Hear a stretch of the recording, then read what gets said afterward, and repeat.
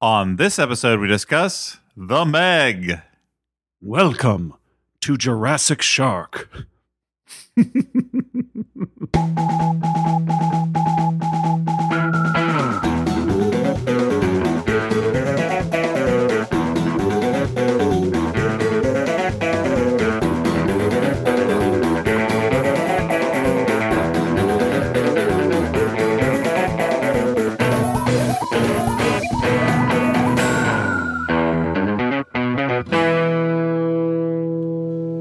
Hey, everyone, and welcome to the Flophouse. I'm Dan McCoy. Hey, it's me, Stuart Wellington. Elliot Kalin, back at ya, doing what I do. What is it that I do, guys? I don't know, but whatever it is, it ain't pretty. Uh-huh. Oh, no, not at all.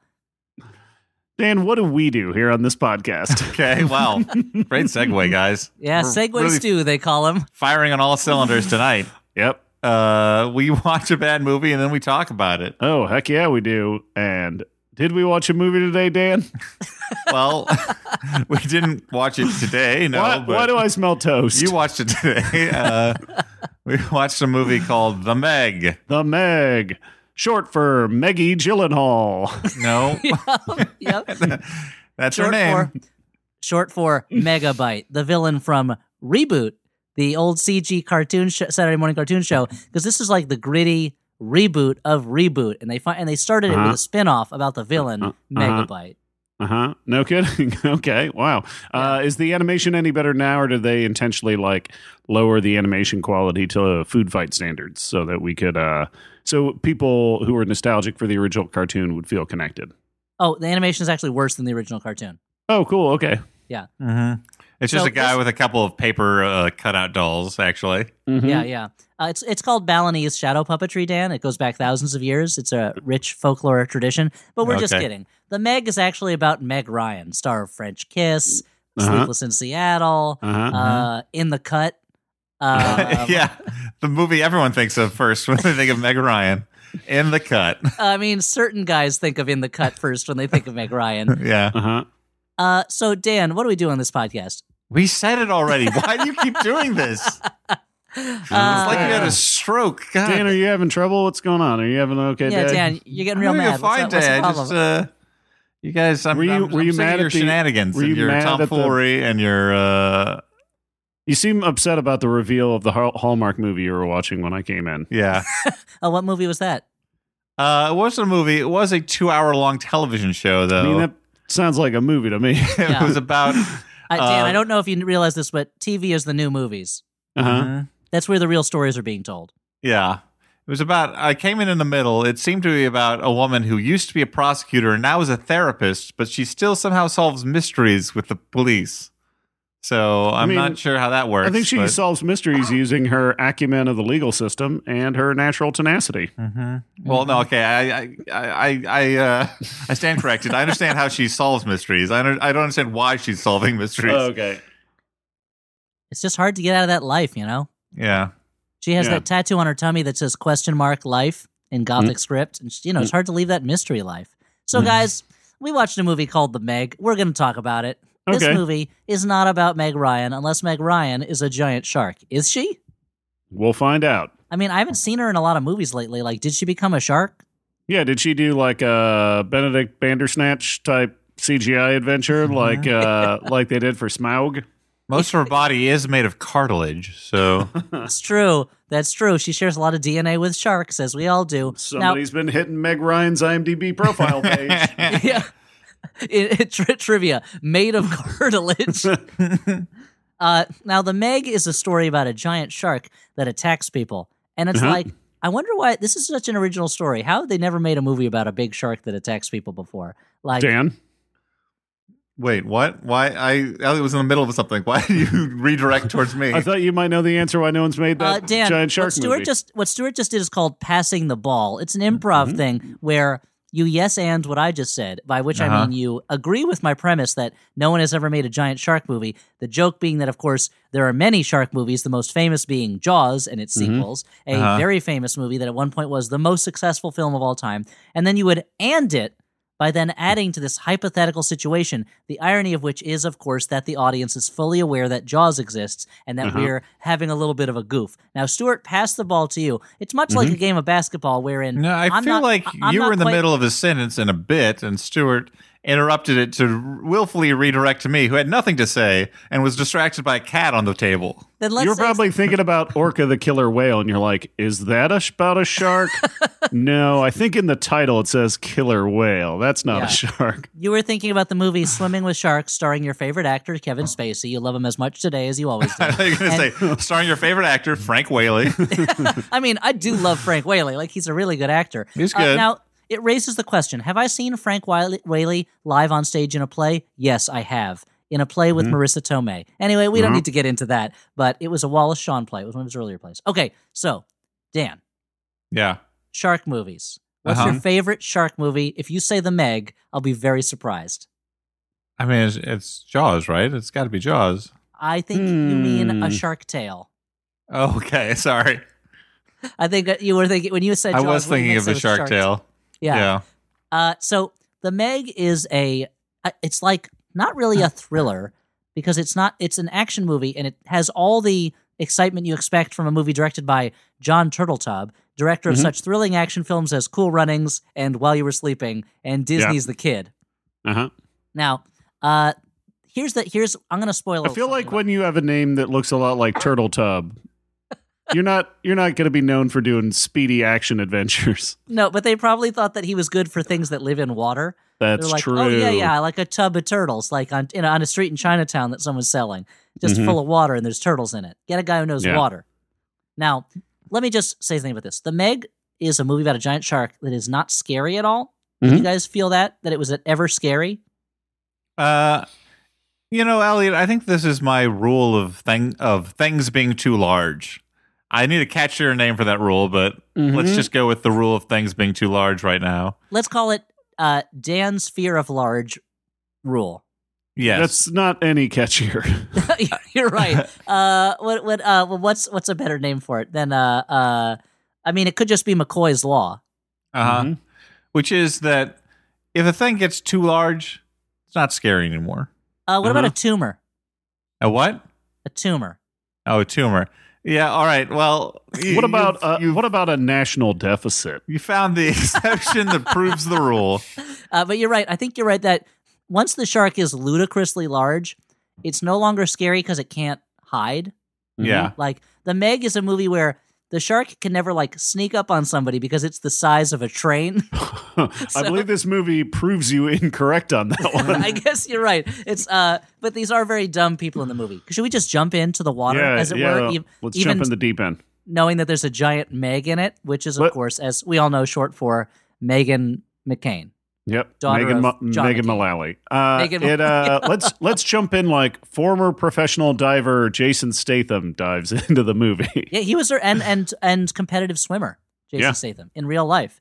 So that was the most interesting thing about this movie was me thinking about Jason Statham as a competitive swimmer when he was younger. Okay, the movie starts when Jason Statham and his character Jonas Taylor, because I think they needed a character whose first name was an anagram for the actor's first name because he kept not knowing when it was his turn to talk. Like, they would be his characters originally, I assume, named Tom, and they were like, Tom, what are we gonna do? And he would just be staring off into space. They go, Jason, we need a name that sounds more like Jason. What are we gonna do? And they probably want to tie it in with like Jonah and the Whale.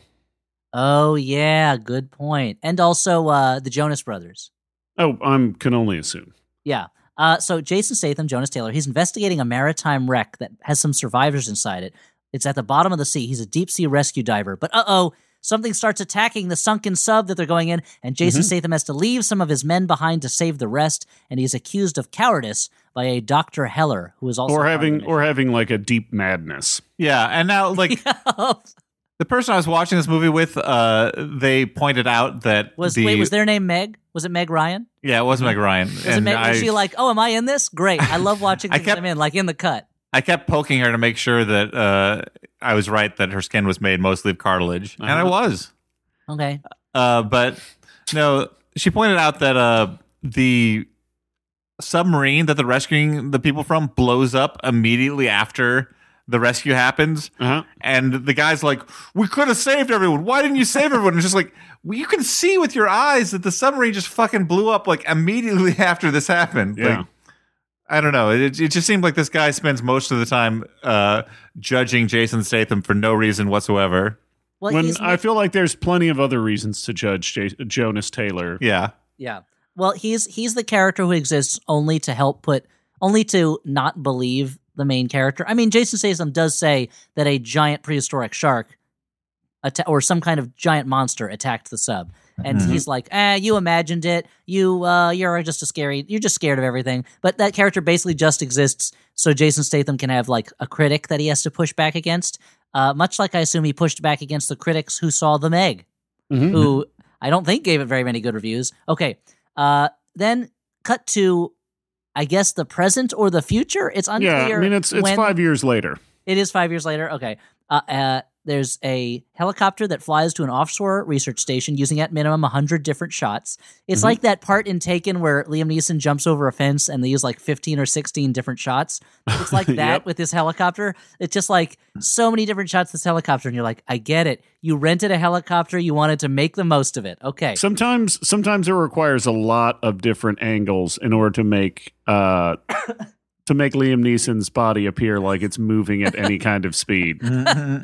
Now, in the helicopter's delivering Rainn Wilson, who is a billionaire, who has been funding a marine biology station run by a Dr. Zhang and his daughter, who is a marine biologist, and his daughter's daughter, who is a little girl who is somehow at a marine biology underwater experimental station that is at risk of being attacked by a giant shark. I mean, Ellie, you know how much it costs to have childcare.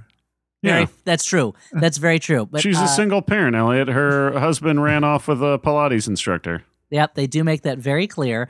I mean, it's maybe it was take your daughter to work life. Oh man, good thing you weren't on that research station. They would have been cracking up. Oh, they would have been. I mean, I would have been like, it's a good thing we're underwater because there's a lot of burns going on down here. Yep. So anyway, they look at some whales to impress the billionaire. And the billionaire is introduced to the whole crew of the station at once. It's a ton of characters to get to know, and I'm not going to bother naming them now. But I will mention there's just a whole crew of people. We'll meet them as we go on. Anyway, he has been funding their investigation of the Marianas Trench, which Dr. Zhang believes is actually deeper than anyone thinks, and that what we think is the floor of the trench is actually a layer of some kind of chemical that traps heat and holds underneath it a hidden lost world of gods and monsters. Oh, cool. An aquatic savage land, if you will. Yeah. Which is something that he explains to the billionaire. And I'm just like, what has the billionaire thought he's been funding?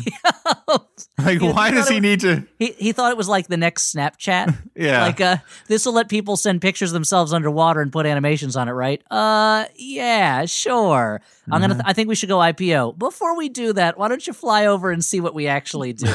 But, yeah, you'd think he would know all that stuff. There's a lot of maritime exploring that you see, and they go through that. They go through that barrier, and they find, oh, it is a lost world. There's lots of fish here. And for a while, I was like, oh, did James Cameron make this? Because it's certainly thinks we love seeing coral and fish forever. And the music is like like it's as if this is the most amazing discovery. When to be honest, I couldn't tell the difference between what they found and the normal bottom of the sea. It was like I couldn't see they why weren't it was so introducing they weren't introducing any kind of like deep sea life that we haven't seen before. No, there weren't like mermaids and like Nar octopuses or anything like that. I mean, I feel like the music was mainly there because if you look around, there's no garbage to be seen at all. You're like, oh wow, the sea's clean again. This is amazing. It's not full of tires. I guess that's worth a miracle sound. Something attacks the sub and disables it. It's at 11,000 feet underwater, and they only have 18 hours to save it before it runs out of oxygen. Only one man's ever pulled off a rescue that deep. Hey, Dan, one guess who it is? Jimmy Stewart. That's America's right. sweetheart. Jimmy Stewart. Let me out that trench. Not a character, but the actor Jimmy Stewart. They have to dig up his body and reanimate him so that he can reenact his amazing deep sea dive rescue that he did, I guess, between the making of The Man Who Knew Too Much and Vertigo, when he was, an older man, but he was in that prime of life. And so he's like, well, I see you got a problem with a submarine at the bottom of the ocean. What were you doing down there, looking for some kind of lost world? And they say, "Oh no, yeah, it's you. We went through this barrier, and there's a whole warm world down there. It's volcanic vents and stuff." And he's like, "Well, did you find any interesting new types of life?" And they go, "No, it looks exactly like the rest of the ocean." And he's like, "Well, that was a waste of my time," and he killed himself so he wouldn't help them with the deep sea dive. So, no, of course it's Jason Statham, which brings up a problem I have with movies like this, which is like the whole opening sequence. Like, why does Jason Statham need to have a backstory with this shark already? Like, can't the movie just be about how Jason Statham encounters a huge shark? Why does it have to be like some sort of redemption for his past rescues? Dan, TTIP, this time it's personal. Oh, I see. Yeah. Also, PYT, personal young thing. But I think that's a good, it's because they want to set up the idea that Jason Statham is now a wreck of a man and he refuses the job because he's had this bad experience. But now, he's in amazing shape. He has a beer a day. Yeah, they find him in Thailand, and he's in a bar just hanging out, looking amazing, drinking arguably 1 beer a day, maybe 2.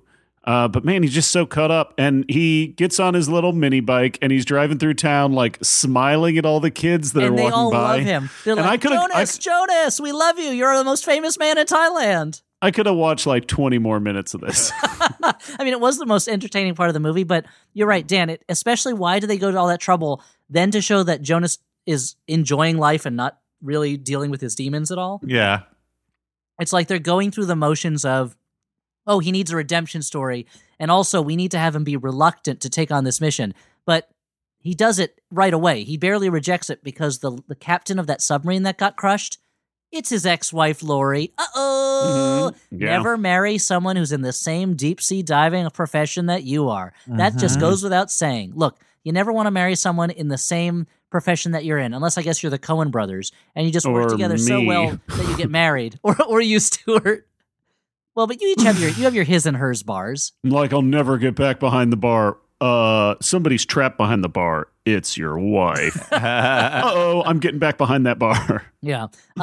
Anyway, in the submarine, they managed to get the lights back on in the crushed sub, but it attracts the monster, and Lori gets stabbed by something. I'm not quite sure what it was. I missed this because this was when I was Googling, are sharks attracted to light?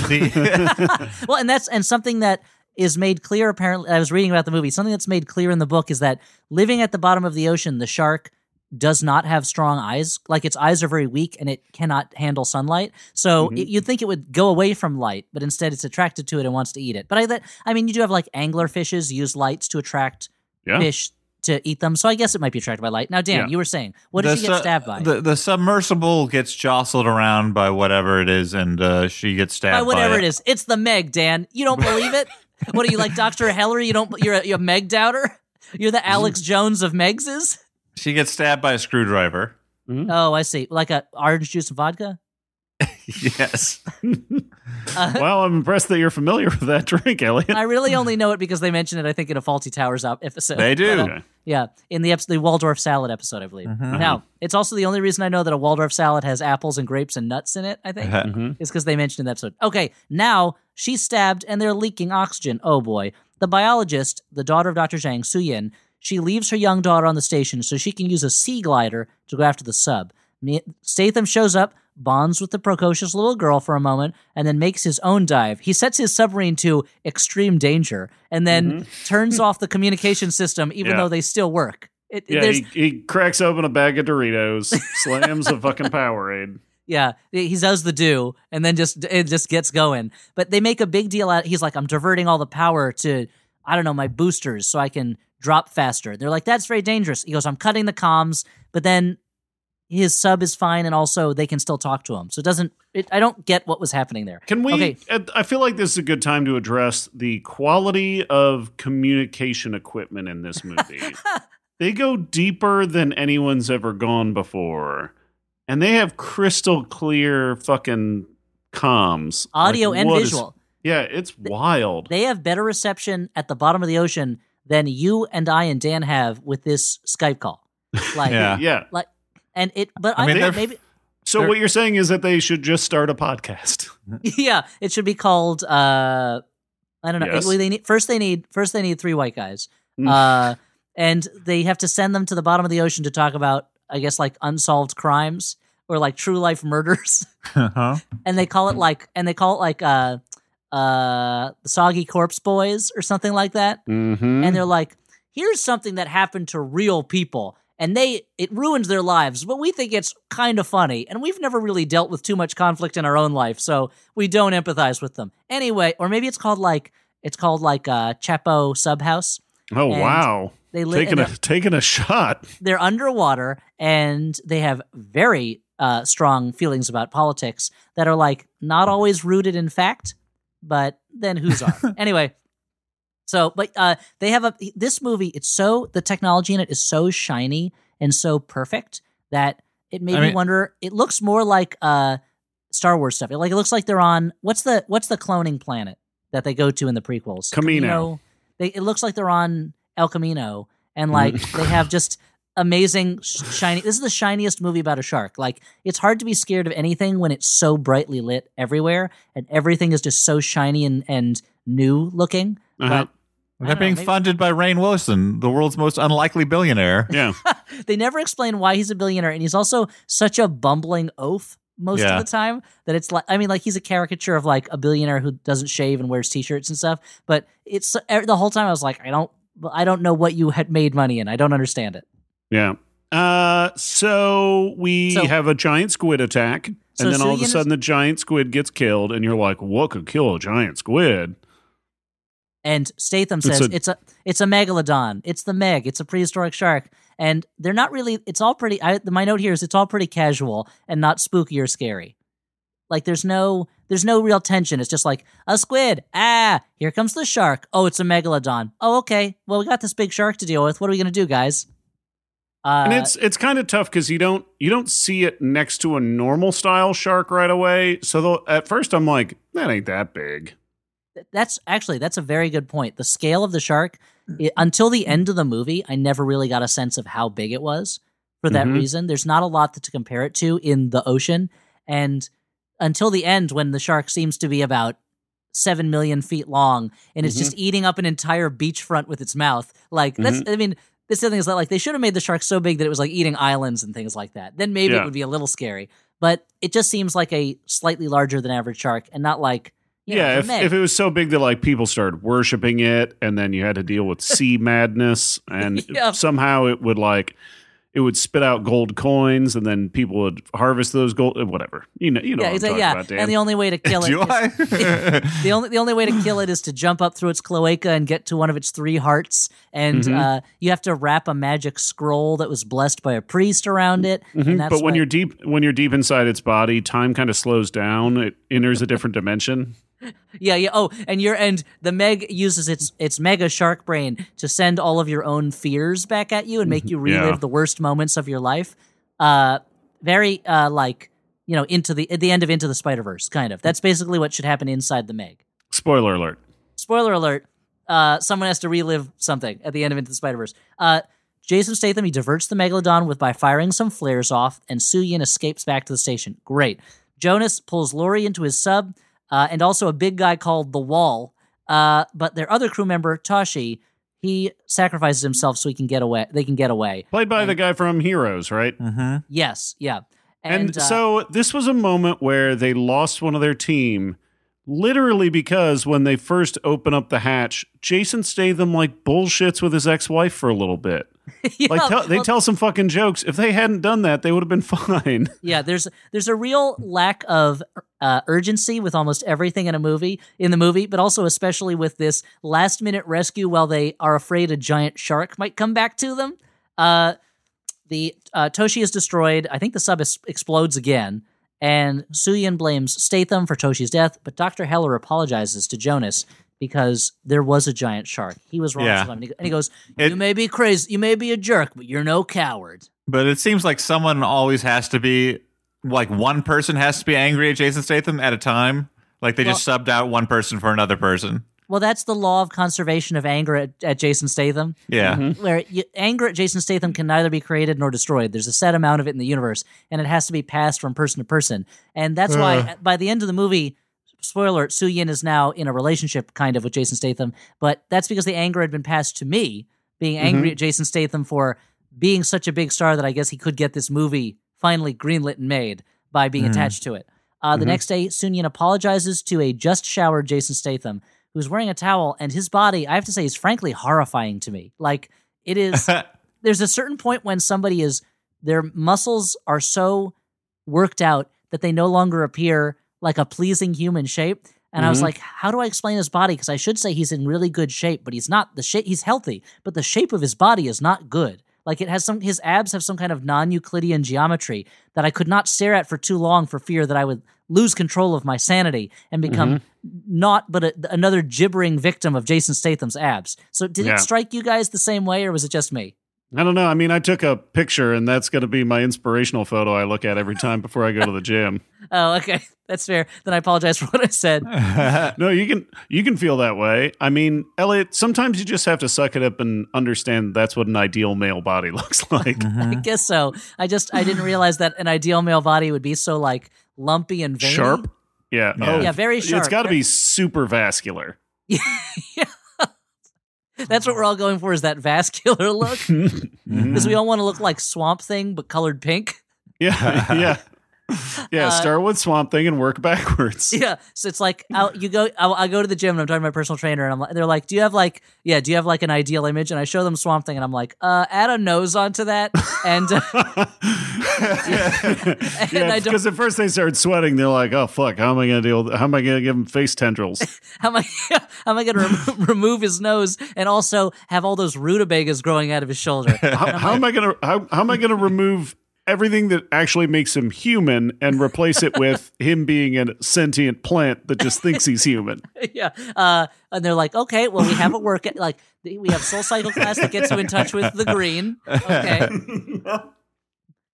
They're like, now, how open are you to just wearing a big rubber latex suit and pretending that it's your body? And I'm like, hey, whatever gets me the babes, am I right? And then I high-five the personal trainer, and then he goes back to the office and he's like, "Can somebody else handle this guy? Because I'm not into his toxic masculinity." Exactly, I have moral reasons for not wanting to deal with this. And eventually, it just becomes me being the guy who hangs out in the locker room wearing a t-shirt but no pants, and just kind of like always stretching and just kind of maybe even rolling deodorant on my undercarriage in front of other guys. I do like the idea of a personal trainer who, on the first session, every time he's like, so we could work out, or now stick with me. And then he pulls out one of those like fake muscle suits, and he's like, you could just wear this. He's like, now, okay, you just got the, you don't have the gold package. You just got the bronze package. So you don't get the full suit, but I'll help you arrange this pillow under your shirt so it looks like pecs. And I'm like, it keeps falling and looking like a belly. Hey, man, upgrade to the silver package and maybe I can help you with it. Yeah. Maybe people assume it's a gas tank for a love machine. So I assume that's what that's what like Jack LaLanne would do, right? Yeah. So anyway, which Jack LaLanne's name in Spanish just means the lane. Oh, no thanks. kidding. Okay, cool. Yeah. Anyway, wouldn't that be French? I mean, La L.A. Okay, yeah, you're right. Sorry, you're right. In French, though, it also means the lane. It's a cognate. So Soon-Yin explains to everyone else what a megalodon is with, I have to admit, some pretty boss illustrations of I was like, eating things. What is this program that they're using? Like, I mean, Google image search, I assume. And I do love how they seem to have this like queued up pretty quick. Like, and they have in the while they're giving the speech about how what the megalodon is and how they have to do it for their fallen brother Toshi.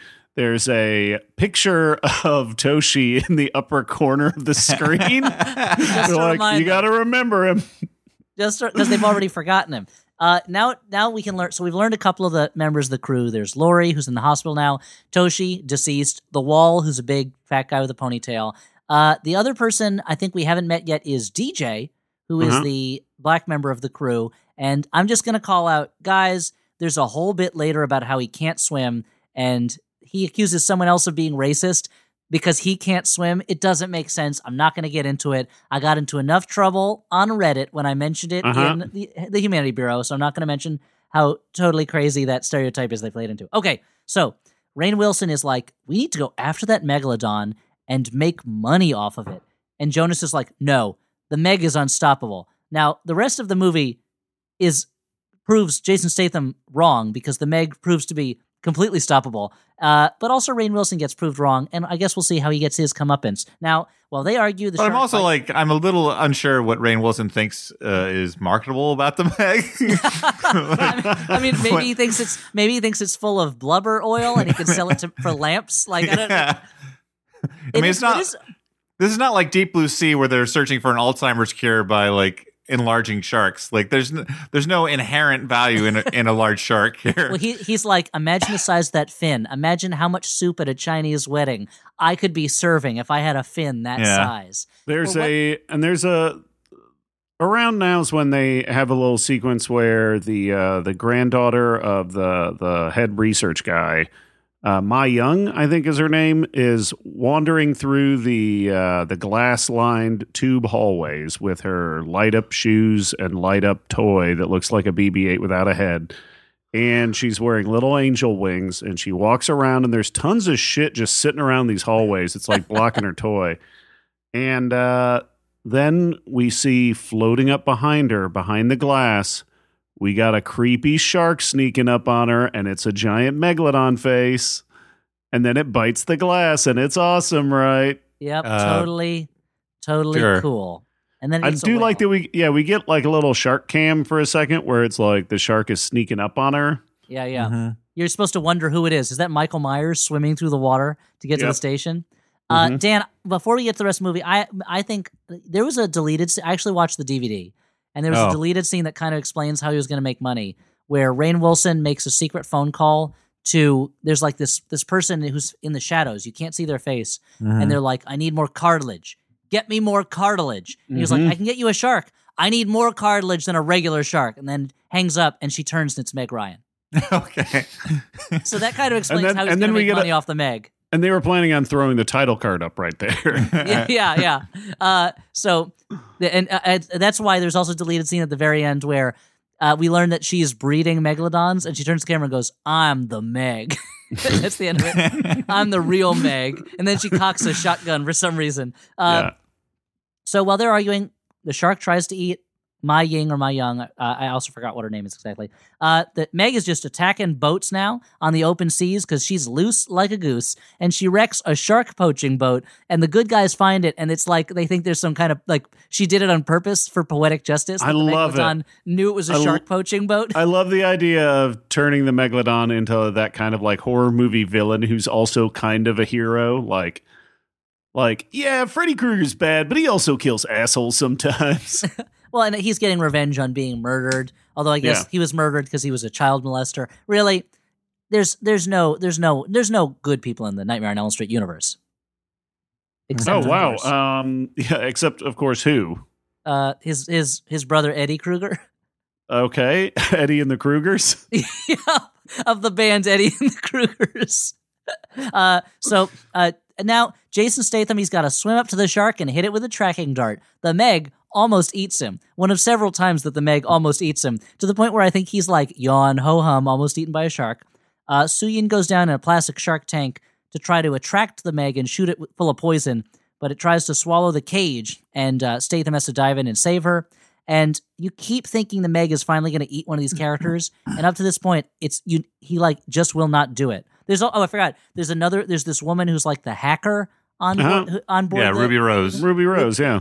Ruby Rose, who is like... She's like your go-to person if you need like a cool assassin or a hacker or, I don't know. Yeah, a tattoo haver. Yeah, she just kind of stepped out of Johnny Mnemonic. I mean, Flophouse listeners will remember her from Triple X Return of Xander Cage. Yes. And John Wick 2. 2 Shades of John Wick. Yeah, John Wick 2, Blue Orchid, or whatever it was. And that, so the Wild Orchid. What was the blue one I'm thinking about? Blue Jasmine. Oh, what's Blue Jasmine? Oh, that's what I was saying. John Wick 2, Blue Jasmine. Now, which is actually about John Wick his mental breakdown after he turns in his husband for insider trading or whatever it was. Okay, so once again, Jason Statham's got to save her and almost gets eaten by the Meg. Suyin and Jonas narrowly escape, but you know what? They catch the Meg. Then another Meg shows up. So there's more than one Meg, is I guess what I'm saying. They catch the Meg and they have it rigged up on a chain, and the wall is like taking a goofy like novelty picture. Once again, the wall is the name of a character, not like a physical wall. Yeah, it's not. They didn't hold up a copy of the album The Wall or anything like that.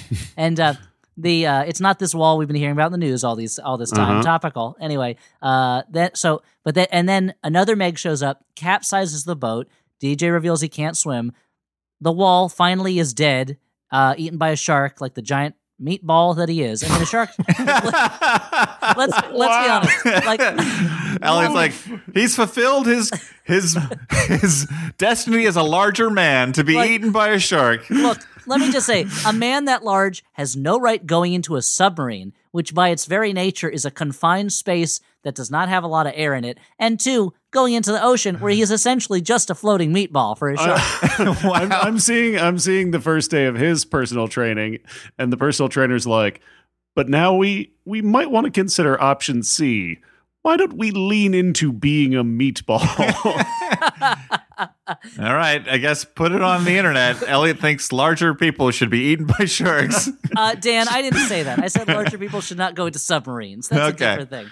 And that also to a shark's point of view. Let's say you're a shark, Dan. You're just you're swimming around. Let's say walking around. You're just walking Double around. Down on it. Fins. You're just walking around like Jabberjaw in your tail fins, and you see a normal human shape, and you're like, doesn't look like food to me. And then you see kind of like a really big round guy. Jabberjaw would be like, a meatball, yuck, yuck, yuck, and go and eat it.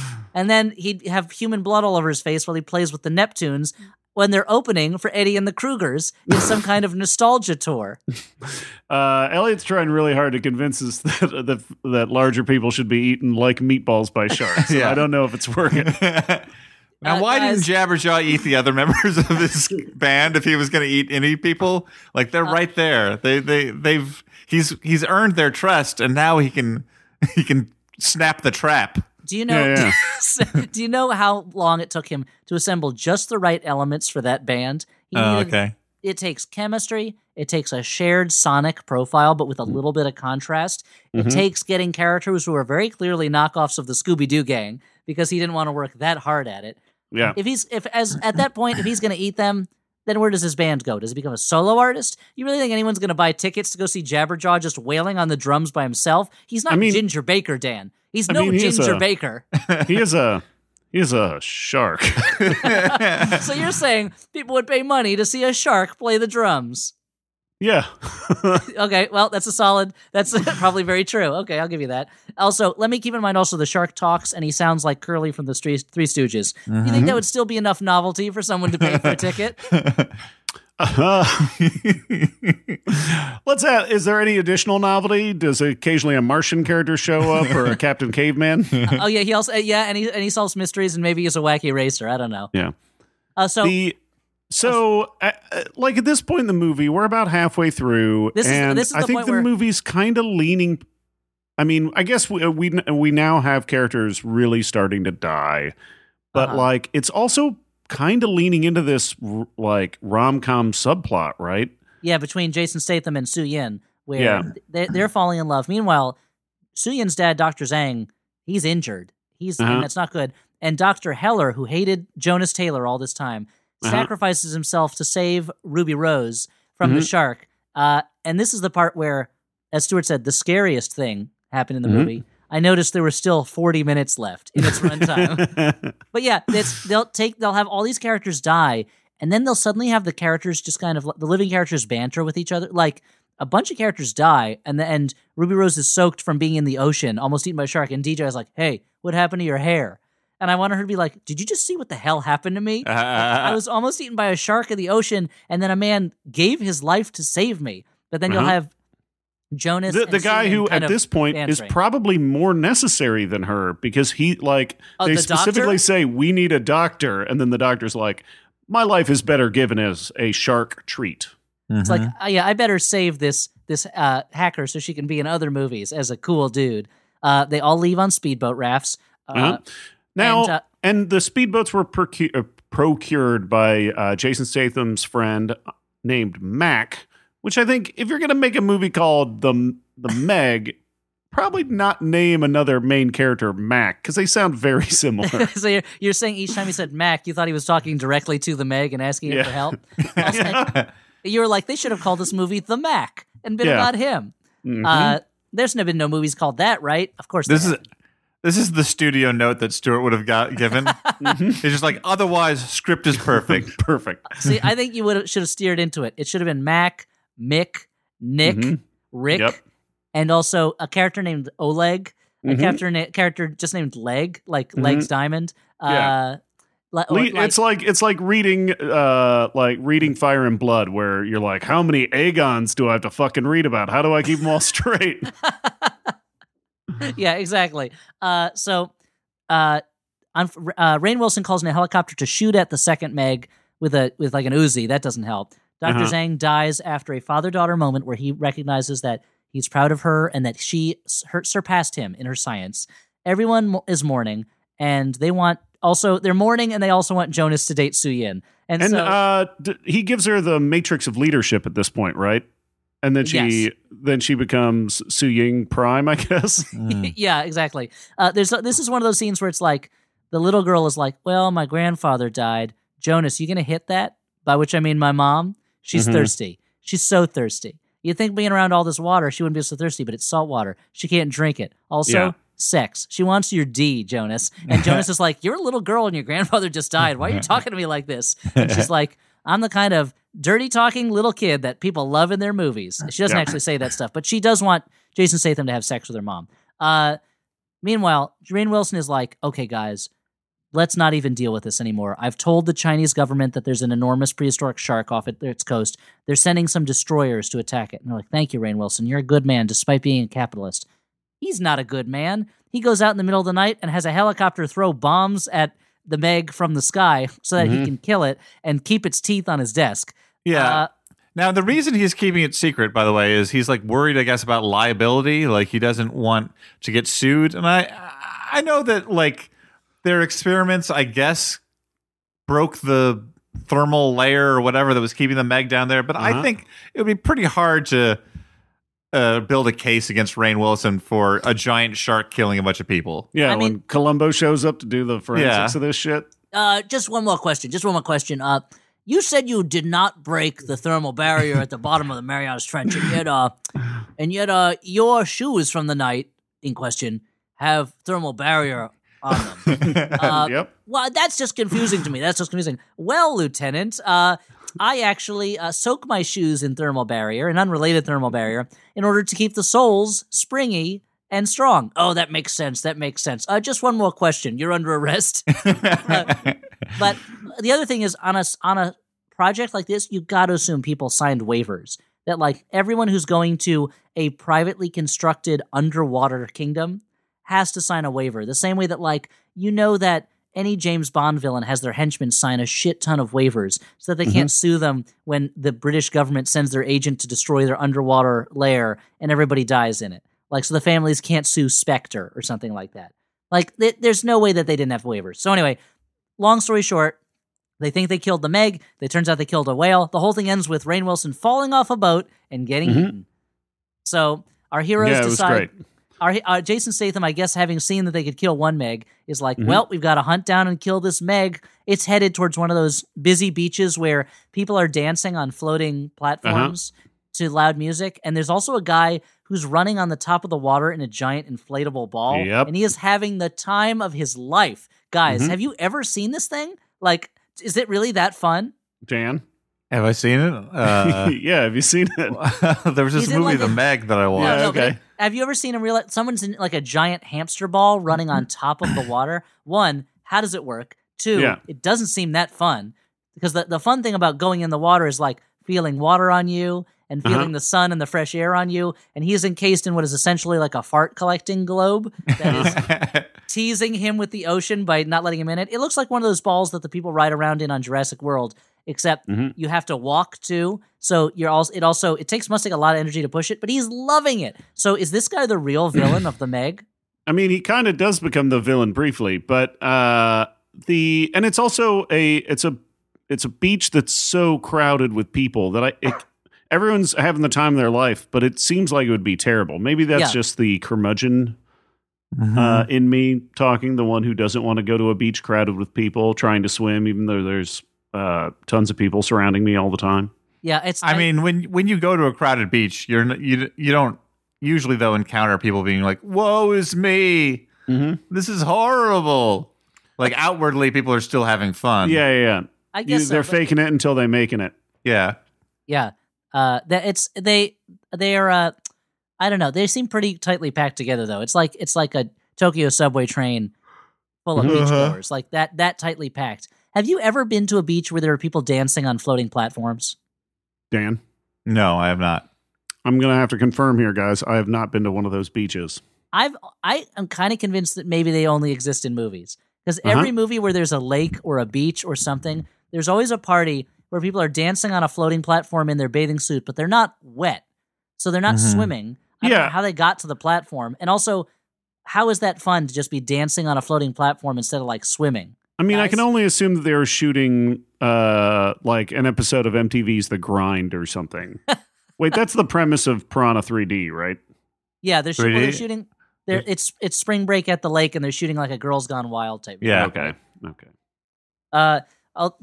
Anyway, I mean, the premise of Piranha 3D is that piranhas are going to eat Jerry O'Connell's dick and then spit it out at the camera. But Yeah. That's true. So And it delivers on that promise. yeah, so the movie hits us with a bunch of beach gags. Then Meg shows up to ruin everybody's good time. People are fleeing. They try to get onto a floating dock for safety, so of course Meg attacks it.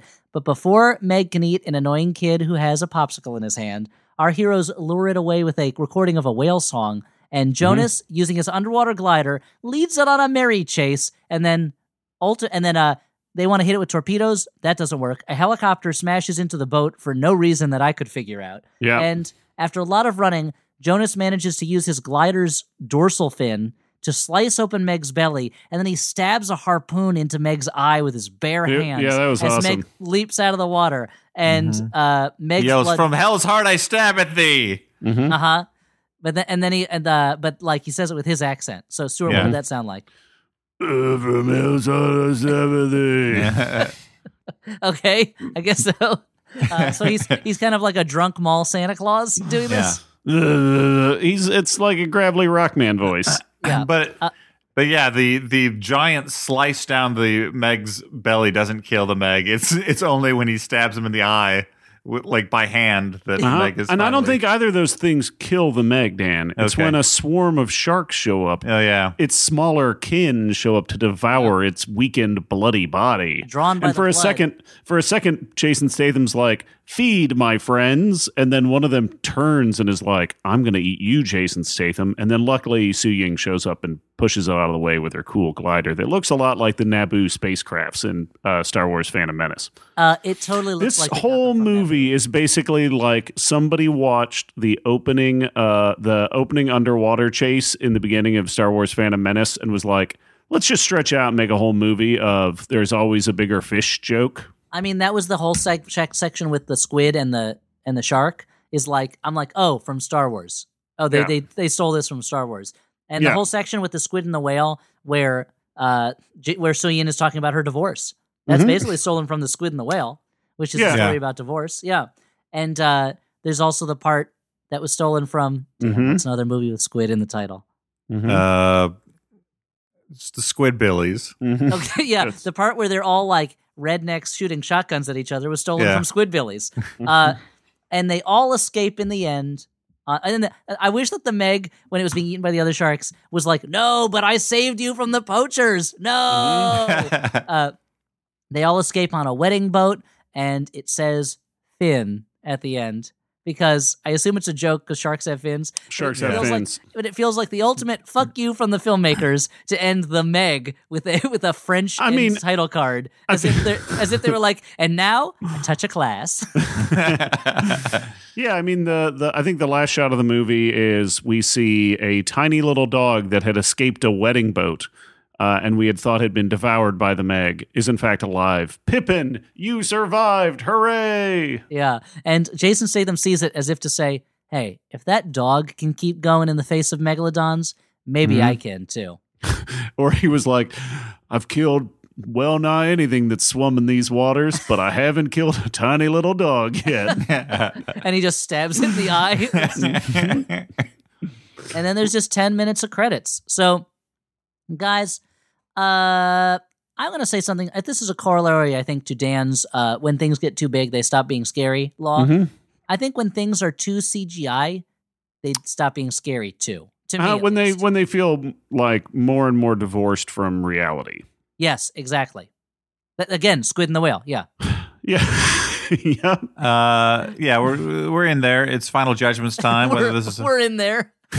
whether this We're is in where, like the belly of the shark? I don't understand. I'm pretty sure we're in the cut at this point. We're in the cut with Meg Ryan, Cartilage Monster.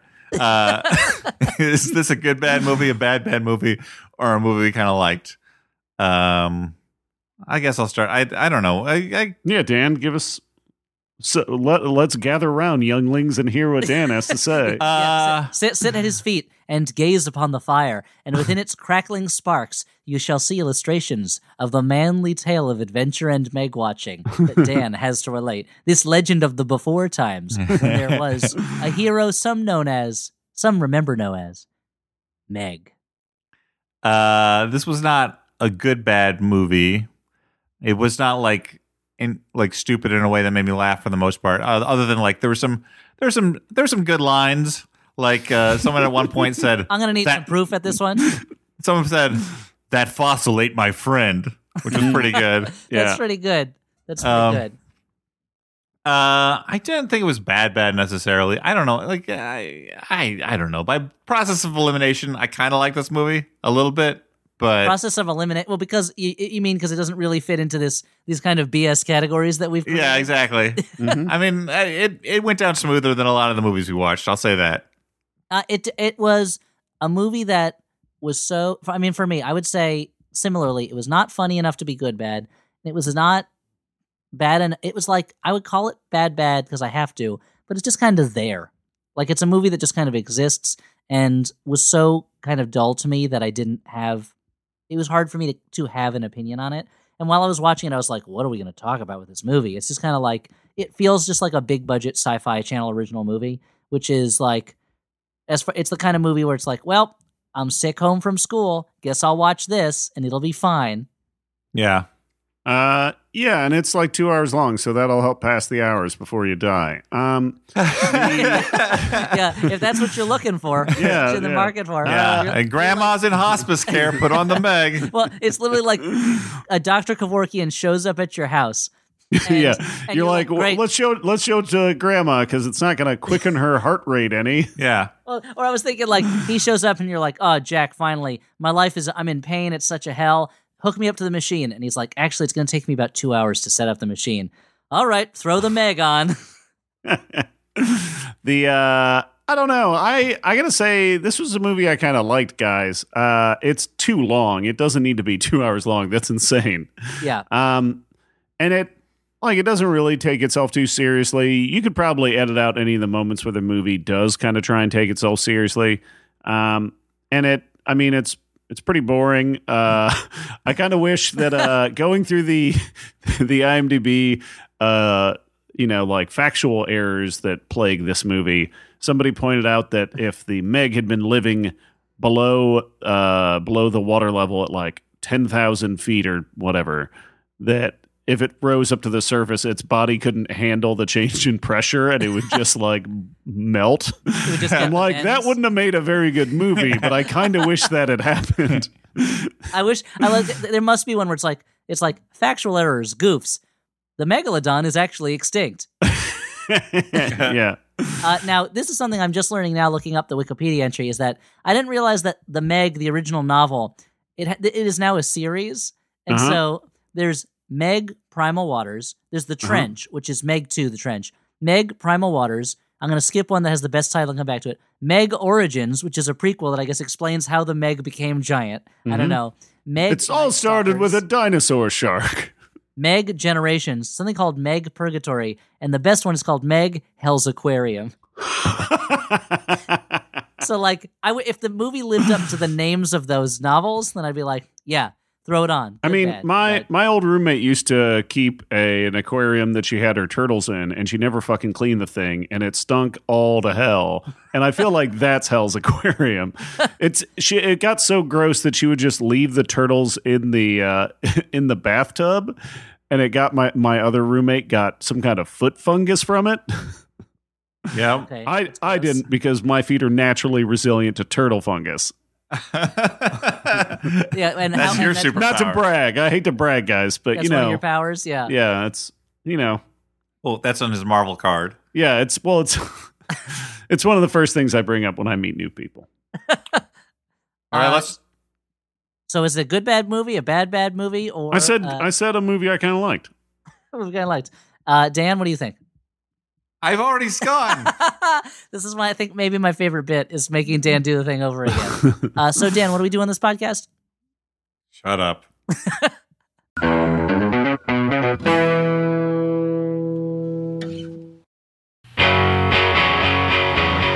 Dead Pilot Society brings you exclusive readings of comedy pilots that were never made, featuring actors like Patton Oswalt, So the vampire from the future sleeps in the dude's studio during the day, and they hunt monsters at night. It's Blade meets the Odd Couple. Adam Scott and Jane Levy, Come on, Corey. She's too serious, too business-y. She doesn't know the hokey pokey. She'll learn what it's all about. Busy Phillips and Dave Keckner, Baby, this is family. My Uncle Tell, who showed his wiener to Cinderella at Disneyland, is family. Do you want him staying with us? He did stay with us for 3 months. And he was a delight. a new pilot every month only on Dead Pilot Society for maximum fun. Hey, it's Jesse, the host of Bullseye with Jesse Thorne. I'm coming to Portland, Oregon. We're going to be doing a very special live episode of Bullseye, my NPR interview show. It's taking place Friday, February 15th at Revolution Hall. What are you going to see if you go to Portland, Oregon to see this show? You will see me live on stage talking with folks like Corin Tucker from Slater-Kinney, director Lance Bangs, writer Bill Oakley, Simpsons legend. We will also have live music from Roseblood and live comedy from Katie Wen. It's going to be a blast and a half. It's also part of a big podcast festival called Listen Up Portland. Tons of other great podcasts are playing at it too. Our pals the Doughboys, among others. So, again, that's Friday, February 15th at Revolution Hall in Portland, Oregon, 7 p.m. Tickets are on sale now. Get them at listenupportland.com. And thanks. All right, now let's do an ad. Okay, How about let's, that? Let's do an ad. Why not? That sounds great. Let's I keep would the love lights it. on around this Just for piece. fun. Hey. Hey Dan, what's up? Hey, what's up? Hey, how you Do you have doing? a product you want to tell me about? Oh, Yeah. Great. The product this time is Squarespace. Oh, cool. Awesome. With Squarespace, you can create a beautiful website to sell, promote products and services of all kinds, promote Right. your physical or online business, announce an upcoming event or special project, and here's the most important bullet point, Elliot, and more. Wow. That encompasses literally everything so else. much. in the Everything from evolving to the next stage of human evolution, Lucy style, to Mhm. just taking a particularly satisfying poop on the toilet. Like, that's Yeah. and more. So When you reach Smell the scent of newly mown grass, or finally catching a unicorn. Mm-hmm.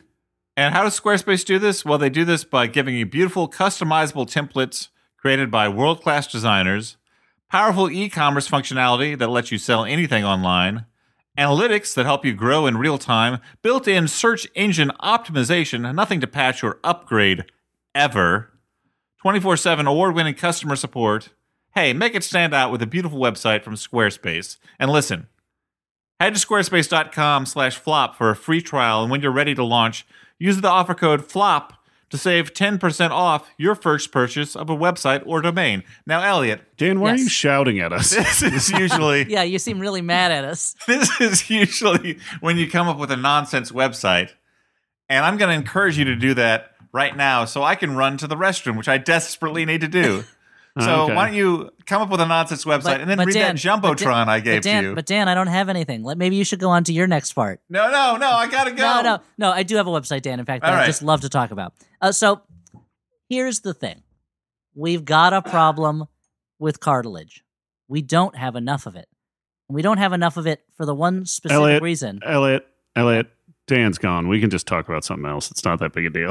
No, I do have a website I want to talk about. So I wanted to start a website called www.therealmeg.com. And of course, it's about Meg Ryan, the real Meg, the one that I care about the most, and that cartilage that she needs so badly that Dan was talking about. Dan's not here anymore. He's in the bathroom. We can talk about normal stuff. We don't have to talk about bits.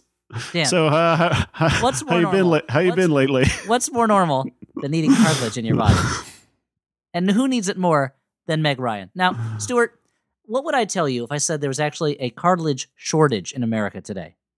I mean, we don't have to do this, we can just just be normal. You'd be horrified. And so that's why Meg Ryan and I have teamed up for therealmeg.com, which is a website where people can buy, sell, trade, and learn the news about the cartilage we need to remain superstars forever. Now, Stuart, I mean, we're like friends. Like, we don't have to run bits the whole time. Like, we don't see each other that much anymore. So, like, maybe we could. There's another one that I wanted to talk about, which was, this is a website that I was interested in, hoping that Squarespace can help me with it, which is called www.sharkware.com. Now, sharkware.com. Yeah. You may think, what do you think it is from the name? I don't know, like clothes with images of sharks on them. Okay, you got it exactly right. That's exactly what it is. Now, it's a website that helps you locate stores that sell clothes with sharks on them. So it's a little bit of a pun on the word wear. So at Sharkware... That's actually a pretty good idea. Let me keep it clear that at sharkware.com, we do not sell shark-based clothing, but we do help you locate shark-based clothing so that you can buy it. And there's a place where you can put in tips. For maybe there's a place that has shark-based clothing. There's a place where you can put in your stories, share your pictures and stories of buying or wearing. Oh, yeah. Images of sharks on them. People love social media. Yeah. So sharkware.com has a really heavy social media component. Guys, there's another website I want to talk about. Okay. www.megantheholograms. Yeah. Now, guys, we all love Gem and the Holograms, but wouldn't it be better if a member of the band was a giant shark? Now, I know what you're thinking. Yeah, That's I guess that'd be Jabberjaw. better. That's Jabberjaw. And you're right. It's really www.jabberjawandtheholograms.edu. Educating people about how much better Gem and the Holograms would have been if Jabberjaw was... I'm back. You don't need to vamp this much. It's fine. I appreciate the effort. No problem. I got a Jumbotron to read now that Dan's back. Yeah. Jumbotron. This Jumbotron is a special personal message from someone to someone. And those people are not named Meg. Segue accomplished. This message is for Robert, and this message is from Nicole. And Robert says, even though life took you to Kansas, I'm glad we still keep in touch. I just wanted to let you know how proud I am of you and the wonderful person you have become. No matter where life takes you, we will always be connected through quoting Seinfeld, sharing terrible memes, and our favorite bad movie, Wayne's World. Happy birthday, and see you soon. Now, keep in mind that message is not endorsed by me and that I don't think Wayne's World is a bad movie, but otherwise, I endorse people keeping in contact even when they go to Kansas. Even then. Yeah, that was a nice message. It was. Robert, I may take issue with your opinion of Wayne's World, but otherwise, spot on. Keep it going, and if you ever need to find clothes with sharks on them, I have a website you might want to look at, or if you think Gem and the Holograms might have been better with Jabberjaw in it, another website, or if you desperately need cartilage, Meg Ryan and I have a website for you. Is this just continuing your thing about never making fun of Mike Myers on the podcast because someday you hope to meet him and talk about hockey and stuff? Guys, he's married to an axe murderer. Life is at risk. I'm scared. I live in fear.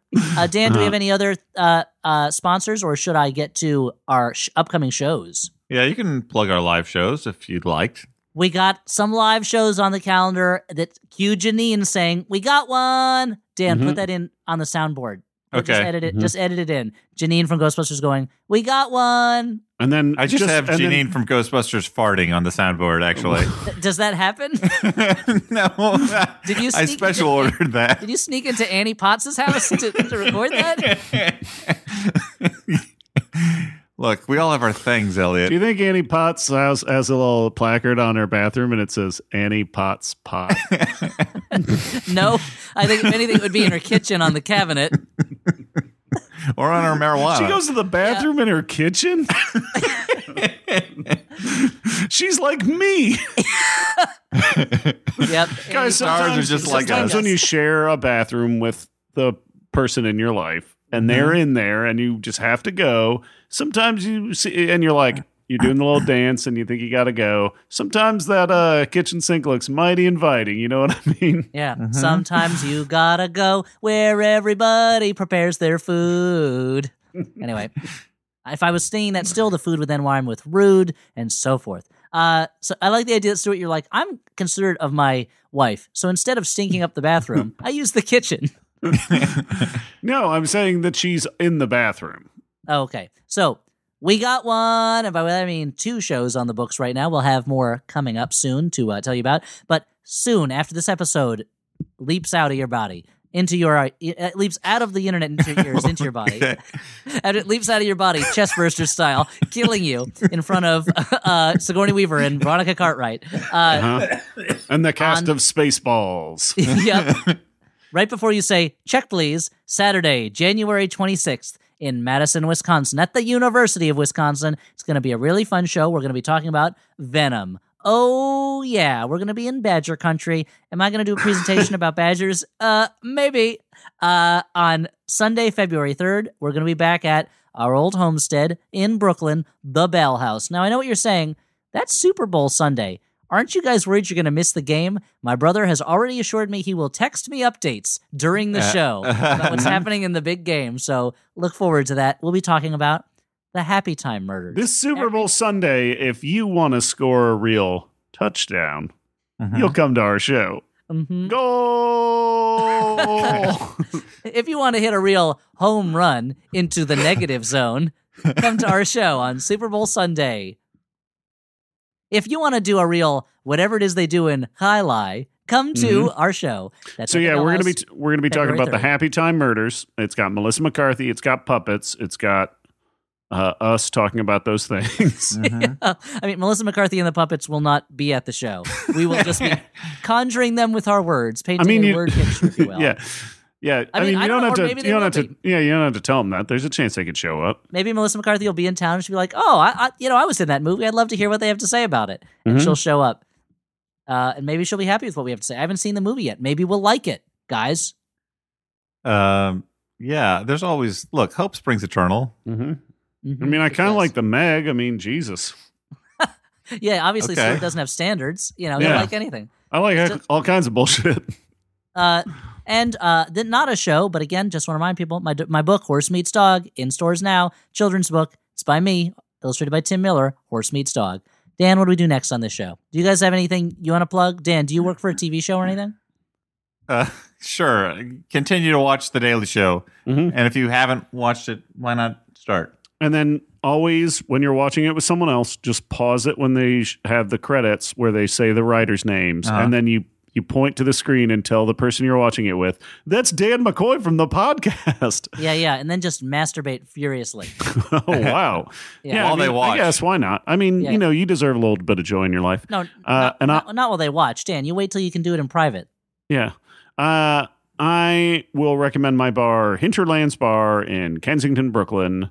I'm there on Friday nights most of the time. You can come see me. So, Dan, what do we do next on this podcast? Next, Is that We're done? No, there's 2 more segments. The 2 lesser popular segments of the show. Oh, wow. This is the first of those 2. It's called Letters from listeners like you. And this first one is from... Hey, guys, let's ask ourselves, how many letters will we answer tonight? I'm gonna say maybe 3, because there's 3 letters in Meg. M-E-G, that's 3. That's 3. M is for the Meg. And E is for every Meg out there, you're great. And G is for great, the word I use to describe the Meg. That's 3 letters. M-E-G, that's me. That's 3 letters for you and me. Oh, wait, I forgot. The title of the movie is The Meg, and the has 3 more letters in it. T, that's for the. H, that's for, hey, it's the Meg. E, that's for extra Meg, because there's really more than one Meg in the movie. It should have been called The Megs, because there's really one more Meg than you thought there'd be. But they didn't go as far as 3, even though that's the number of letters in Meg, and the number of letters we'll probably answer tonight on the Flophouse, which has a lot of letters in it. I can't count that high. I don't know. I don't know how many letters are in the name, the Flophouse, except I know that the has 3. T stands for the Flophouse. H stands for hey, it's the Flophouse. And E stands for every Flophouse. There's just this one great Flophouse for you and me and Dan and Stu and me and you. 3 letters tonight. The Meg. Thank you, Elliot, I guess. Dan, your words say thank you, but your tone says go away. This first letter is from Karsten, last name withheld. Karsten Daly, yeah. Karsten writes, I found that there are certain sources I tend to pull heavily from while writing adventures for my D&D players. I steal plenty of fantasy... Stuart, I'll handle this one. I steal plenty of fantasy elements from Terry Pratchett's Discworld novels, and plenty of encounter scenarios from 80s action movies. Are there any genres or works of art you find yourself not only drawing inspiration from, but full-on stealing from in your creative work? Karsten, last name withheld. No one's jumping in, so I'll start. I wrote We're thinking about our answers, Dan. Yeah. We're thinking about our answers. You wrote that screenplay ripoff of that Justin Long movie, right? No, I wrote a screenplay, and then it turned out to be similar to the premise of a Justin Long movie. Okay. Wait, which one was that? I never wrote it. I was going to write it. It was about an office where like people who are out of work could go and pretend that they had a job. Oh. And it was kind of like what was it called? Accepted? Accepted. I mean, you did write a screenplay that was a comedy set during a bachelor party, which are there any movies like that? Okay. I mean, that isn't necessarily straight up stealing like this guy's talking about. It's just derivative. Good point. When do you steal in your work? I wrote a spec pilot about a theater program at a small college, and when I was writing the character of the dean, I basically just thought of Jimmy James from News Radio, and I was like, character. This character's great. I'm just stealing it. And the thing is, like, it's filtered through your own voice, so you never end up like fully. Yeah, especially when you're doing Jimmy James cosplay. Yep. So at a certain point, it's just Stephen Root cosplay. Yeah. But I think that when you put your own spin on it, so it turns out being something unique almost by accident. Well, there's a thing that I think Picasso said, or he said something along the lines of it, which is that you copy something and you botch it up, and in the botch, that's where you find yourself. Yeah. Like in how you don't accomplish the copy, that's where you find your own style and your own point of view. And Bosch is found on Amazon Prime. Is that a sponsored thing? Or what is that about? I don't know what that movie is. Is that show about Hieronymus Bosch? But it's set nowadays? Yeah, and he solves crimes. Yeah. What a great show that would be. If it was what he does is he paints pictures, and it's in the paintings that all the mysteries are revealed. I mean, Hieronymus Bosch is basically just like Grown Up Where's Waldo, right?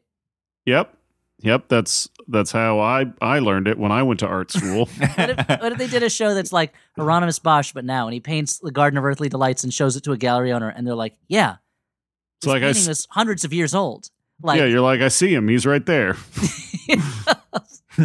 So Waldo is one of those demons, right?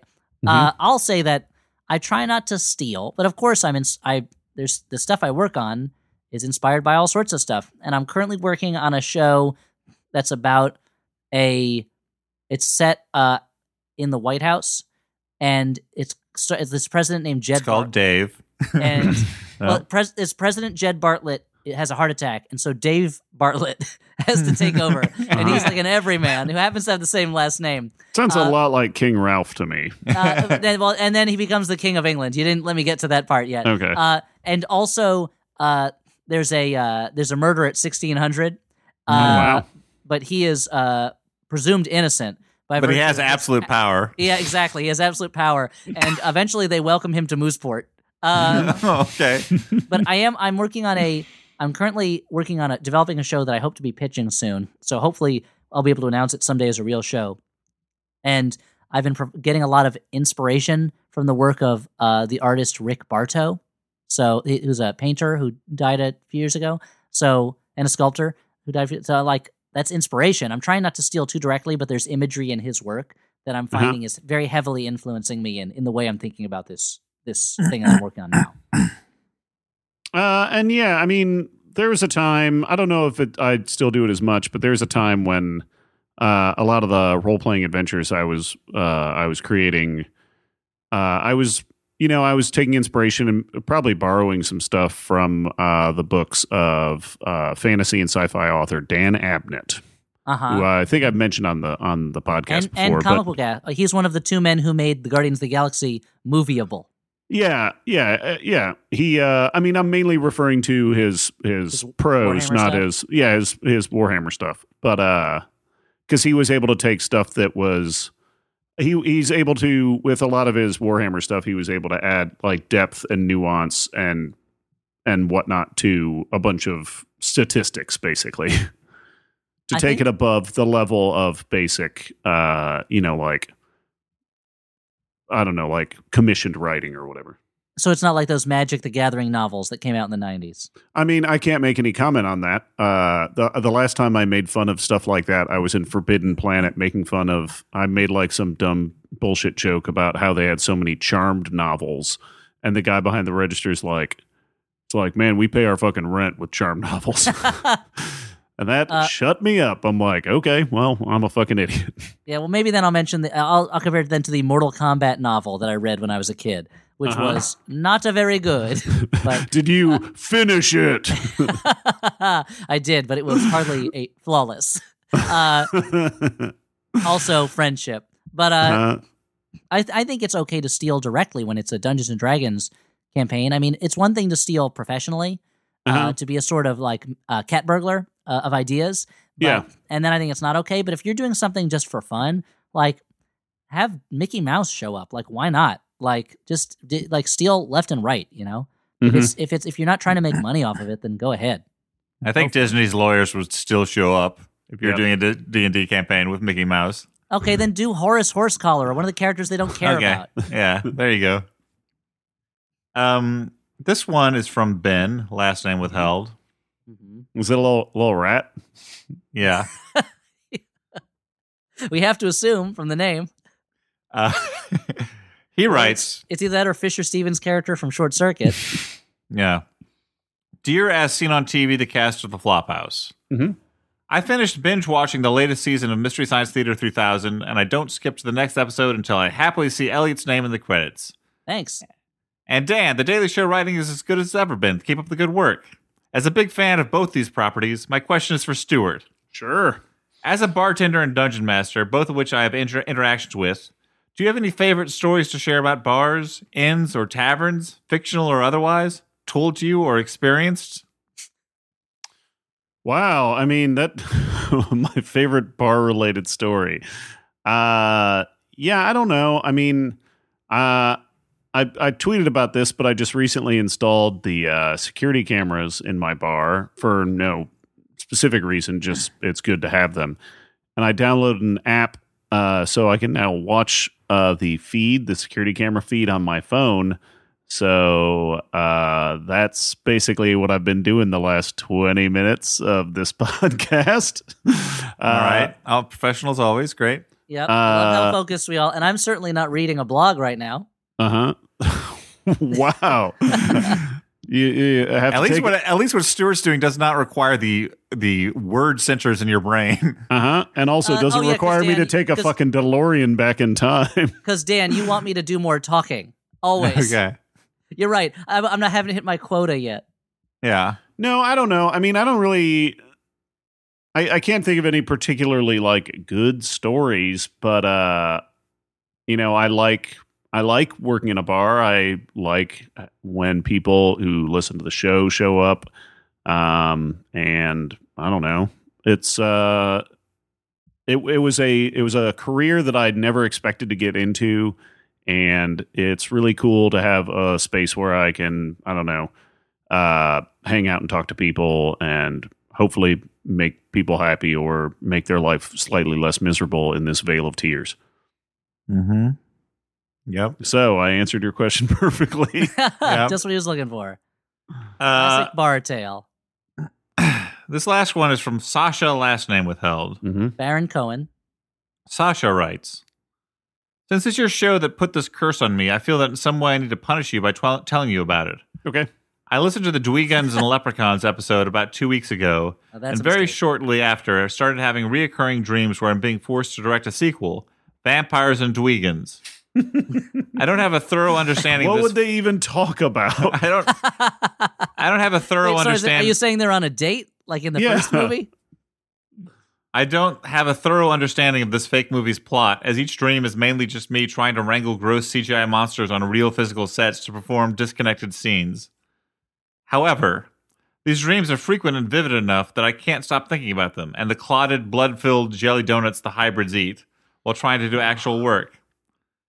Though they're probably not enough to save the Dweegan mythos, are there any films you think would be improved by adding vampires into the mix? Whether it's the characters turning into vampires, hunting vampires, or meeting a new nocturnal lover? It may be easier to find examples where vampires wouldn't improve things, though. Yeah, that's for sure. I 100% think the Fast and Furious franchise would be improved with car-driving vampires. Oh, yeah, for sure.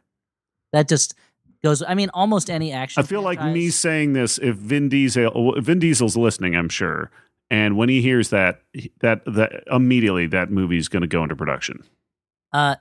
What? Like, there's no reason the next Terminator movie can't have a vampire in it. Like, that's got to happen. And Morbius, the vampire movie, is going to have a vampire in it. I have to assume so, since the title character is a vampire. Uh-huh. The next Star Wars movie should have a vampire in it. Like, how cool would that be? That was one of my favorite Buck Rogers episodes, was the one with the space vampire. Mm-hmm. It was really spooky. Dan, do you have opinions on Buck Rogers? On Buck Rogers? Yeah. No. Okay. What about, like, Godfather 4? Now there's vampires. Yeah. I mean, that's basically what Sicilian Vampire was, right? Yeah, I guess so, actually, now I think about it. And movies that I think would be improved by taking the vampires out. Yeah, Dracula. Wow. I mean, then it's just a movie about someone who wants to buy a house in London. At these prices. It's very difficult to find the space for a family. I don't drink wine because it's too expensive. Because of my gout. The middle class is being squeezed out of the urban center. Mm-hmm. Well, Drac, maybe you should try New York then. Oh, don't even start. This is quickly turning into Tevye. Yeah, that's true. Well, Fiddler on the Roof. Why couldn't it be a vampire on the roof? Other than that would play into so many anti-Semitic stereotypes about Jewish people. They're like, that's the movie where people would be like, what about the blood libel? And I guess Rabbi Dracula would be like, well, that one's true for me.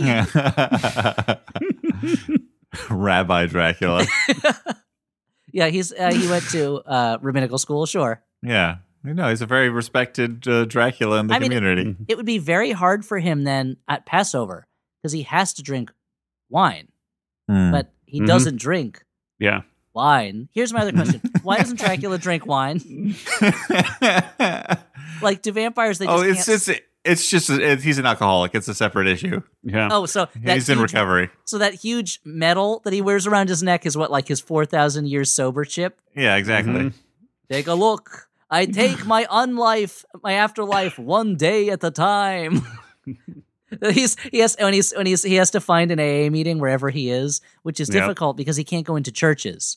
Yeah. Mm-hmm. Yep. So he has to go into Church's Chicken and see if there's an AA meeting there. But Wait, Dracula can go into Church's chicken? I mean, it says church in the name. I mean, they have to invite him first. Oh, okay. that's true. Yeah, he's like he waits outside. And as people, And he's like, oh no, this Church's chicken has a running water in front of it. I wish they hadn't put in this water feature. I mean, it's beautiful, but still, it really adds to the romantic feel of this pedestrian plaza. But so, do you think Dracula just go? I guess that's the joke in What We Do in the Shadows is they can't go into that club until they're invited in. To the club. Yeah. So Dracula can't go into any business until he's invited in. Yeah. So he's essentially a homeless person at a certain point. I think What We Do in the Shadows probably invalidated all I mean, the that's jokes why. he just I mean, made. it's so much better for him in this age of apps. He can just have things delivered to his home. And if he's not hungry enough for a full meal, he just orders an app. God And damn then it. he's like, every time. I don't eat. he reads another story about like startup culture or like tech moguls taking advantage of their workers, and he's like, and they call me a vampire. Thanks to Uber, I can finally work at night when the sun is not a bother. So so that would be the worst if you're driving around and he's like, so are you just leaving work or are you going to work? Oh, I'm going to the airport. I'm not really looking for a conversation, Dracula. Is this trip for pleasure or for fun? That's the same thing, Dracula. I've got a philosophy about life. Let me tell you about it and allow me to play my demo. No, thank you. Like, that's why this guy's got such a bad rating. It's not because he kills people. Yeah. So, can you please just suck my blood now? No. First, tell me if my trip hop single has a future. Oh, come on, Dracula. Hey, that was a great bit, but it's time to move on. Okay. We always have to move on in life. Yeah. And the next thing we do is we talk about recommendations of movies we saw and you should watch probably instead of The Meg. Yeah. I'd say. Yeah. Almost yeah. certainly. I mean, it depends. Right. Are you in the market for a kind of boring giant shark movie? Then Yeah, watch it The depends. Meg. I don't know what you guys are recommendation going to today- recommend. Yeah. Come on. I'll go first. Uh-huh. I went to the film forum recently. I saw a little movie from 1937, Elliot's Territory. Mm-hmm. It's called Easy Living. Oh, I love Easy Living. And recommend it. Testify, Dan. It was written by Preston Sturges, the famous writer and director. It was not directed by him. It was directed by a guy named Michael Leeson. I'm not sure how to say his last name. I think Mitchell Leeson. Mitchell. Sorry. Yeah, you're right. This is the story that I've always heard is that that's the movie where he decided, I don't want to see other people wrecking my movies. I'm going to direct them from now on. But Easy Living is hilarious. So I don't know. Easy Living is really good. I think it's an apocryphal story. It's about basically it's a hard plot to sum up, so I'll just sort of give you the inciting incident. A rich banker is enraged that his wife has bought so many expensive fur coats, so he throws one out the window and it lands on a poor working girl, and through a series of unlikely events thereafter, she becomes mistaken for not wealthy. I mean, she becomes mistaken basically for the mistress of a wealthy man, and because of that, everyone wants to curry favor with her by making her giving her easy living. After her life takes a downturn because of it at first. Yeah. And it stars Jean Arthur, who is very funny in this movie. She's so good in the lead. Eddie Arnold is the Edward Arnold is the banker, and the love interest. I was like, oh, Eddie, someone knows Sorry. Edward Arnold. The love interest is a very young Ray Milland, and he was so young that as someone who mostly associates Ray Milland with things like Dial M for Murder, I did not recognize him, but he's also very good. He's so young in it that he's billed as Baby Ray. And it's got so much inventiveness in it. It's just a delight from start to finish. And there are scenes in it too. Like there's a scene in an automat where there's a run on free food that goes on so much longer than you think it should, but somehow still maintains being funny through the entire sequence. Especially because it's just the same joke over and over again, which is that people fall down sometimes. Yeah, exactly. But it's done very well. So Easy Living, I liked it a lot. Easy living. I'm going to recommend a movie that came out like 2 weeks ago, so the opposite end of the spectrum. It's a low-budget thriller called Rust Creek. It is, I think it's streaming and playing in a few select cities. It is a thriller set in Appalachia about a college girl who is going to she's driving to DC for a job interview and gets off the highway and is trying to take a shortcut when she has to turn around and she gets embroiled in a little bit of local criminal activity, and has to survive. And it's a movie that is patient, and it is beautifully shot. It's a little long, but and none of the like twists or anything are particularly new, but it's just a well-made little thriller, and it's pretty cool. I recommend it. Rust Creek. I'm going to recommend a movie. Elliot, that go. Okay, I did now. start. Okay, this is throwing me off quite a bit. What do we do at this part? I'm going to recommend a movie that I thought for certain had been recommended already, but maybe I'm wrong, which is Can You Ever Forgive Me? So, did either of you guys recommend that already on the show? What was that? Can You Ever Forgive Me? I No. don't Okay, I don't great. think either of us have seen it yet. Oh, okay. For some reason, I thought it was recommended already, but I highly recommend it. It's the story with Melissa McCarthy and Richard E. Grant, where she is a down-on-her-luck biographer who basically gets into forging letters from famous people and selling them as memorabilia, as artifacts, in order to support her life, and becomes more and more deeply enmeshed in it and more criminal about it. And it's like a movie that I thought they handled it super well, and it's a really solid like character movie between her and Richard E. Grant. Like, I realized I like Melissa McCarthy much more as a dramatic actress than I do as a comedic actress watching this movie, and I just think it was just like a really, really solid movie about a character who kind of gets in too deep on something, and a character who rubs the other people in her life the wrong way, so you can see how she's reached this point, but the way she's handled in the movie, like, you want her to succeed, and they just did a really good job of that.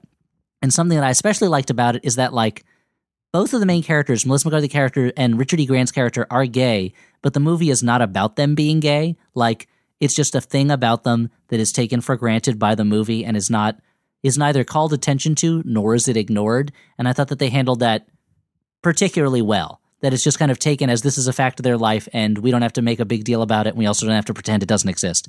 And Richard E. Grant, he's amazing in everything. He's just great, right, guys? Yeah, he's with Nail. He's with Nail, and here he's with Melissa McCarthy. He shows Can You up Ever Forgive Me? He shows up in the new season of a series of unfortunate events, working with a partner played by Beth Grant, and I don't know why I think it's so funny that they partnered up two people with the last name Grant. This is pretty funny. As always, the E in Richard E. Grant stands for excellent. Okay. So that's Can You Ever Forgive Me? A movie I really liked a lot. Well, we've done it yet again. We've fulfilled our contractual obligation to the devil and put out another episode of this podcast. Yeah. Why? And what did we get in exchange for that punishment? I don't remember. We lost that fiddle contest. We never should have wagered in magic beans in a fiddle contest. Why did we think that any of us could play the fiddle? I was pretty sure I could figure it out. Yeah, it looks pretty easy. I mean, have you seen when people play it? Yeah, when you get stuck in, it'll be fine. Yeah. And like when you see people play it, they're just going da-da-da-da-da-da. They're just moving that thing back and forth. Like it's not a piano. Mm-hmm. Yeah, but then I figured if I stomped my foot hard enough, it would work. And I remember at the time works for Mario. we were trying to help each other while each of us was playing. The other two were being like, "Good sound, love it," and like trying to dance to it to try to fool the devil into thinking that maybe he was wrong and that it was really good. Yeah, like yeah. But and then I started talking to him about like, hey, do you realize Die Hard is a Christmas movie, to just distract him? And he picked that up, and oh boy, now every jerk in America wants to talk about that. So I'm sorry for unleashing that plague of darkness on the world. But Dan, the magic beans, I don't even remember how they entered into the whole scenario. We wanted to eat them, right? Well, there were 3 of them, and we figured that if we each had That's one. barely a meal. I like Stuart, you said barely a meal, as if it is a meal. It's just barely a meal. Like 1 bean is not a meal. It reminds me of the great poem, The Potato and the Pea, which just goes, 1 potato makes a meal. 1 pea, no big deal. And this is the first poem that my son ever memorized. Oh, wow. But yeah, so we've done it again. Old Nick, he can't make us do it anymore. And I guess we're haunted again every 2 weeks, right? Yeah. And that's when the next episode will come out? Theoretically. Wow. Wait, that was dark? Cliffhanger. I mean, over here. nothing's certain in this world. Yeah, that's fair. Yeah. Dan, are you planning to murder us? Like what? I'm not planning on it, but again, nothing's certain. I mean, it would be probably one of the least surprising ways for me to go. What would be the most surprising way for you to go, Stuart? I don't know, like crushed under a pile of textbooks or something, like a nerd. But then I guess I'd be killed by my homework allergy at that point. Yeah, I think the most unlikely way for me to go would probably be falling off the stage as I strut along in a charity bachelor auction. I think that I would not go for much. I think I would not involve myself in that scenario. Yeah. Yeah. All right. Yeah. And I mean, that would cast a pall on the rest of the event. I mean, they'd still have to go on because they've got to raise money to buy the pool table for the rec center, but still. Yeah. Now, I guess, or maybe the least likely way for me to go would be like getting my head cut off by a helicopter blade because I'm pretty short. Yeah, that's true. Yeah. And you don't go rush. They don't fly you anywhere in a helicopter. Yeah, and also that John often. Landis isn't directing you in anything, so. Take that, John Landis. Wow. Take that. He Murderer. listens to this, Dan.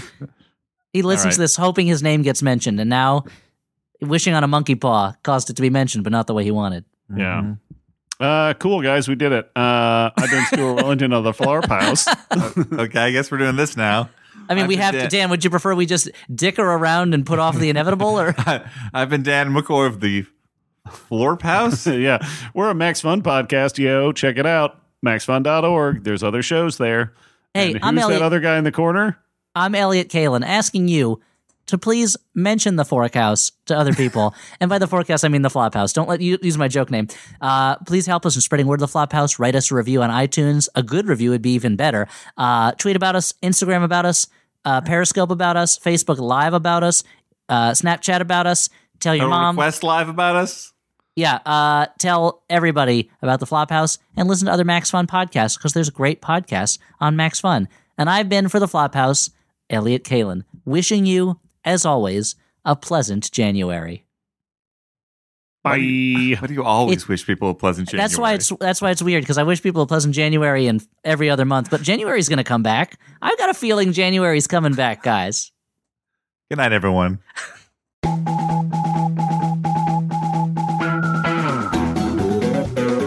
On this episode, we discuss The Meg. Welcome to Jurassic Shark. Now, Elliot, Nailed it. was the Megalodon a Jurassic animal, or did Stewart? That's a good question. I don't know. Let me take a look at it real quick. It could have been. Let's take a look at what period actually came from. The Megalodon. Let's see. It was time period. Ooh, no, it was not.